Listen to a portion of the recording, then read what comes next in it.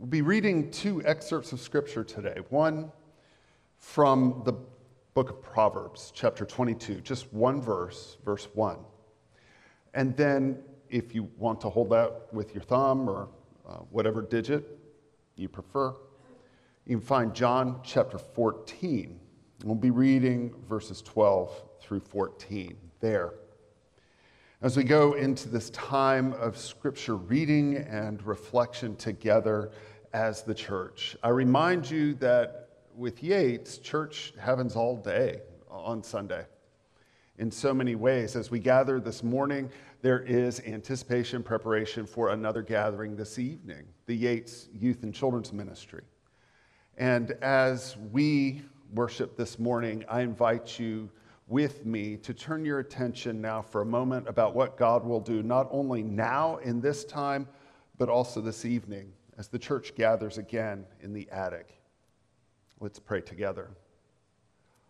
Almighty God, for the gift of this day, we give you our thanks for warmth and for shelter in the midst of a stormy week and a very cold day. For giving us each other and the indescribable gift of your very presence, we thank you. May those who gather this morning and those who gather this evening share from the common table of your word and be fed and nourished. Be preparing the minds and the hearts of those who gather this evening, that as they share their meal and their prayer time and their devotion and their activities together, that they would experience the touch of your amazing grace, even as we anticipate you to enter into our hearts and minds now. May it be so by the power of your Holy Spirit. In the name of Jesus, we pray. Amen. Proverbs 22, verse 1 reads this way: "A good name is more desirable than riches. To be esteemed is better than silver or gold." And very specifically, Jesus gives us a specific and special name around which we can gather, in which we can work and pray. Very truly, I tell you, whoever believes in me will do the works I have been doing, and they will do even greater things than these, because I am going to the Father. And whatever you ask in my name, so that the Father may be glorified in the Son, you may ask me for anything in my name, and I will do it. Names are important things. There are some people in our lives, probably in your memory banks, all you have to say is a first name or a nickname, and a whole host of stories and associations and connections and lessons come forth for you. And I've heard a lot of names in this church. Some who are present this morning, of course, and of course many more who are no longer with us. I think often of a particular name in this church because it shows up so frequently when people talk about the character of this church, the way of this church, the commitment and the care of this church. So I'm just going to say a name and let you sit with it for a minute. Grace. Grace. Oh, the smiles and the nods I'm getting right about now. Grace. Can you see Grace? No. By every account, people tell me that she was her name. She was gracious, and she was grace-filled. She was grace. And it's like somebody observed her for a while, watched her move through the world, watched her move through her family or through the church, and said, I've got just the right name for you. It's Grace. But of course, it didn't happen that way. She got the name, and she didn't necessarily get to choose it. It's the name her parents gave her. And I wonder how well that name fit when she was a young girl, just sort of bopping around and doing what children do. Maybe it was a little too fancy, a little too high sounding, maybe even a little too dignified for that wild girl who was running around the house or running around church. But over time, she became Grace, gracious, graceful, Grace. It's not very often we get to choose a name for ourselves. Very often, our names eventually pick us. I've told you before, my name, Christopher, was a name that was, of course, chosen for me by my parents. And from time to time, my mother would tell me and remind me of the story, not only of the saint who bears that name in Catholic tradition, but far more what that name means. In Greek, it's the merger of two words, Christ and carrier. It means Christ bearer. She reminded me of the importance of that name. It's one of the reasons I try not to shorten it if I can. Chris just seems to miss the point. Christopher now. It tells me something about myself. And over time, of course, I've learned the deep significance of what that means for me as I heard the vocation of God in my life to be a minister in the church. Of course, I don't do it alone, but in some ways I bear the face, the voice, the touch of Christ, at least in my best of moments. And I'm still growing into the significance of a name like that. So I'm glad they chose a good name. Other people gave me names too, some of which I'm not going to repeat. It seems like everybody had more than one name.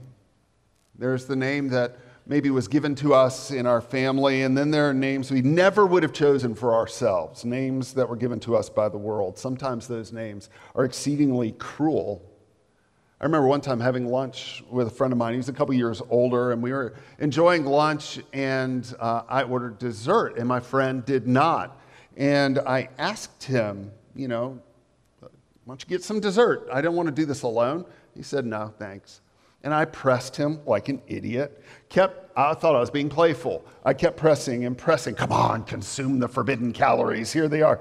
And to look at him, frankly, there was a lot of cat space. He could stand to eat a little more. If anything, he was underfed.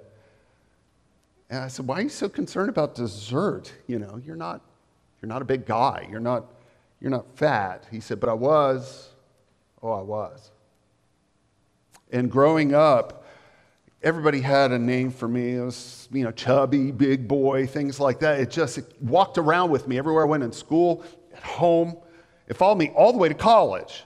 And I hated it. I absolutely hated it. Of course, I smiled when they said it, and they didn't think they were hurting me at all. But I died a little bit inside every time somebody said something like that. And so I swore to myself, nobody's going to call me that. And so maybe it's overkill, but I'm not eating dessert. Of course, I felt this bit. But the story is not about my embarrassment. That's not the point. The point is to remember the pain that names can give. And maybe you know that pain. The name that cuts, the name that hurts, the name that will trap you or confine you, tear your heart in two. The name we carry, the name we bear, how we are named can make all the difference for us. It can turn us into people of grace, bearing Christ in the world, or it can make us hard and calloused and resentful, closed, cruel. It can make all the difference. We're saddled with the names we've got, at least when we're born. And when we talk about a good name, like the Proverbs does now, we're not talking about just how melodic that name may be, or how pretty that name is, or how memorable it is, or how easy or hard it is to spell. What makes a name good, at least through the lens of the proverb, doesn't depend so much on those factors, but it's speaking more now to what comes to mind when people hear that name at all. The goodness of that name sometimes depends not only on us, but maybe what our parents did before us, the place our households hold in society or in history. But if that's all that a name's evaluation is going to be, then that's simply the judgmental way of the world. In the Bible, God gives each and every human a very important and significant role in the great sweep of creation. In the Bible, when God gives someone the authority to give a name, there's power there. Think about Adam and Eve. Adam means man, as in humankind. Eve means life or living. And we find in the opening chapters of Genesis that Adam is given the power to name the rest of the creatures that God is creating. Platypus, cactus, raven, squirrel, mosquito. That's how the story goes. Out of the ground, the Lord God formed every beast of the field, every bird of the air, and brought them to the man to see what he would call them. And whatever Adam called every living creature, that was his name. That's power. Because the truth is, whoever succeeds in providing sort of the lasting, indelible mark of giving a name to just about anything is the one who holds great power. Think about all of the effort. Think of all the money that's now being spent, even now, in the anticipation of a presidential election, of trying to claim sort of the naming rights for the issues that are before us as a society that government is going to need to address. And now I know some in this room are going to vote one way, some are going to vote the other. But in many ways, I, as an observer of this process, have become persuaded that the side that ultimately succeeds in pinning the very lasting name on something is usually the group that holds the power of persuasion. That's why corporations spend tons of money for naming rights, whether it's on a stadium or on a pen, in social media. They want to captivate us, saturate us in our awareness with their name. And so here in the South, when you go to a restaurant and ask for a Coke, we know it might not be Coca-Cola. You're talking about a soda. When you have a headache, maybe you'll take an Advil. No, that's ibuprofen. Any old ibuprofen will do. The pharmacists in the room can tell us. Bubble wrap, I did not know this until I did a little research, is actually a specific brand name. It's not a generic term for that stuff my kids love to pop in their hands even now. The Sealed Air Corporation created it and labeled it such. When you do a web search, whatever search engine you use, of course, you're Googling it. You get the idea that some names so saturate our imagination, our hearts, and our minds, they seem to be the premier, most influential figures in the conversation. And so the proverb today calls all of that to the front of our spiritual awareness long enough to remember a simple truth. A good name is something that we choose. And a good name in the very short spans of our lifetime is something we have the capacity to choose beyond any name that you've been given.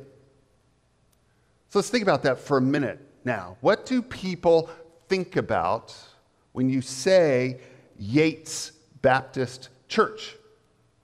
It's a name. What's the worth of that name?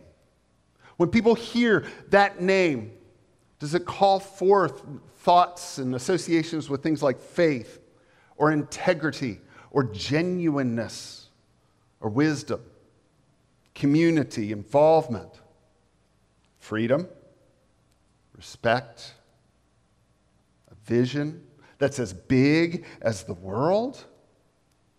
How are we willing to invest to make sure our name has integrity and that our actions align with what we want our name to project out into the world?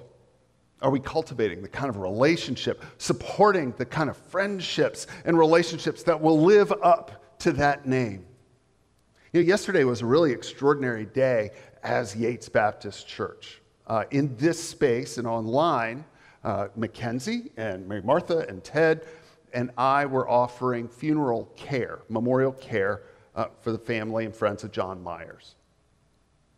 Meanwhile, Danny, another minister, was at Reality Ministries at a meeting, getting some extra training and engaging in earnest conversations about how Yates can expand and extend its ministry and friendship with the members of our community who have intellectual developmental disabilities and how we might be able to participate more fully in that. Meanwhile, that morning, Sam Haithcock led a group of 11 intrepid adventurers out on the American Tobacco Trail, very humbly and quietly just picking up all the trash that we've adopted. Our name is on a section of that trail. Durham put our name out there. This space adopted by Yates Baptist Church. And as we were departing the sanctuary from the memorial, there was a group of volunteers out here befriending our community and sharing the gifts that you all gave so generously in the form of coats and cold weather gear. I don't know if you saw on our social media posts, but I think we started with something like 178 coats. Wow, by the way, thank you for your generosity. They also had, and I thought this was a great way to call it, a bucket of scarves, a bucket of gloves, and a bucket of caps. And it was slow going at the beginning. But one person eventually made her way over and discovered that all of the talk was true. This place is giving away coats. What's the limit? They were asked. There's no limit. Take what you need and spread the word. Well, about 15 minutes later, this place was swarming with friends from the neighborhood. And we intentionally did not, capture a lot of images and certainly didn't post any images of our guests who came to receive coats and get what they needed for the upcoming cold snap next week. But Joanna did text me one picture, I think that told the whole story for me. It was a little girl with her arms spread wide, wearing a new purple puffy coat. And her arms spread out. She looked just so delighted to have this thing on. She was so excited. She said, "Thank you." And the smile on her face told me everything I needed to know. I tell all those stories not to pat ourselves on the back, but to say that's the stuff out of which a good name or a bad name might be made. When people think of Yates Baptist Church, they hear that name. What do they think of? On a personal level. When somebody hears your name, do they think of values like faith, dependability, compassion, honesty, courage, hope, integrity? A name like that, the proverb tells us, is to be desired even more than all the riches of the world. And that is a choice that we can make. There's a wonderful story in the New Testament, in Luke's gospel, in Acts, where Peter and John encounter a man who's lame since his birth. And he's begging, of course. And Peter says, "Look at us." And he says then, I don't have any silver and I don't have any gold, but what I have, I give you. And at that point, that man maybe thought Peter would be able to dig more deeply and find a spare coin. Maybe there was a piece of bread. There was some gift in kind that he could offer him, maybe a robe or something to wear. But this is what Peter told him. He said, "In the name of Jesus of Nazareth, stand up and walk." I don't have any wealth, he says, but I have something more important. I have something more powerful. I have a name. And that name is full of integrity. It is full of wisdom. It's a name under which a whole community of people have gathered, and that community will receive you. That community will support you. That community will love you. That community will learn from you, regardless of who you are or where you have come from. You cross the threshold of this community in His name, and we will walk together under that name. And that name he was talking about, of course, is not the name of Peter. It's not the name his parents gave him, Simon. That name Peter was given to him by Jesus. It's a way of telling Peter, as a follower of Jesus, as a friend of Jesus, as part of the family of God, this is a bit of who you are. No, the name Peter is talking about, of course, is of Jesus. Of course, Jesus wants to give you a name too, as this relationship unfolds. He's not going to let you get all the names of the world have the last say, to lay their claws into you. Your life is meant to count for something. Your life is meant to take place on this great stage of God's great story of redemption. And as a church, when we welcome someone into this fellowship, when we hear their testimony, their story of how they have received and how they have trusted the love and the forgiveness of God through Jesus Christ, when we baptize him or her in the name of the Father and of the Son and of the Holy Spirit, we recognize that they have been given a new name too. Their parents may name them Juan or Jacqueline or Janelle or Jason. But here in this place, we have a common name. It's a revealing name. It's Christian. And from that time forward, your life tells the long story of growing into that name, of coming to be someone who can embody that name that moves with God's gracious desires for you here in this world. Whatever anyone else may call you, your first name here is Christian. In the name of Jesus of Nazareth, stand up and walk. That's how important the name was for them. Everything, absolutely everything was done in the name of Jesus. That means it was done in the same humble and faithful spirit as Jesus. They prayed in Jesus' name.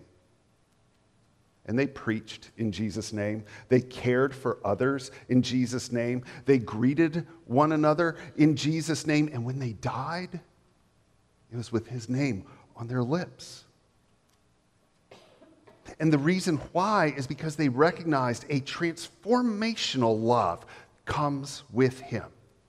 That's the love that makes the difference in people's lives and in the life of a community or a neighborhood or in the life of this great big world. They recognized that in the name of Jesus, God would transform an entrenched Roman Empire long ago, and it can change and alter and overturn our little kingdoms too. Whoever believes in me, said Jesus, will do the works that I've been doing. And they will do even greater things than these, because I am going to the Father. You may ask me for anything in my name, and I will do it.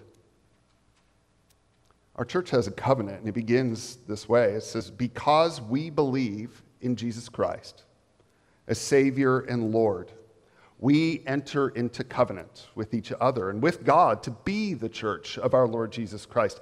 To be the Yates Baptist Church is to choose Jesus' name first. And if we're going to walk in the way of Christ, it is to be constantly reminding ourselves that we bear a name that is bigger than we are, bigger than our own little names. It's higher and calls us to ever greater things toward integrity and sacrifice and love. You bear the name of one who cared for the sick of heart and for the sick of soul, for the sick of body, the sick of mind. And a Christian bears that name. And I don't want us to tarnish that name. And when the church makes its way through the world, sometimes it does so without a whole lot of resources. Sometimes it does with great plenty. This congregation, I've found over time, has a wonderful building, of course, a premier location. We have generous people. And I know that you truly care about your faith, you care about this community, you care about this church. The most valuable thing that we can never lose, that is not something that belongs to any one of us, but is instead has been given to all of us, is our name. We bear a name, the name of Christ, the name that we want to live up to. And sometimes over time, that name has been betrayed over the centuries. But I want to tell you, it is a good name. It's a name that we can be proud of. It's a name we can all try to live up to as the Church of Jesus Christ on the corner of Cornwallis and Chapel Hill Roads, Yates Baptist Church. That place where whoever walks by or drives by might be able to point and say, those people are for me. But I hope they don't think first of the name Yates. When they look at each one of us or all of us together, when they see this building, when they see the work, when they see the clean trail, when they wear their coat, whatever it may be, the first name I hope and pray that will always come to mind is that precious name that we've celebrated all day, Jesus Christ, our Lord. Amen.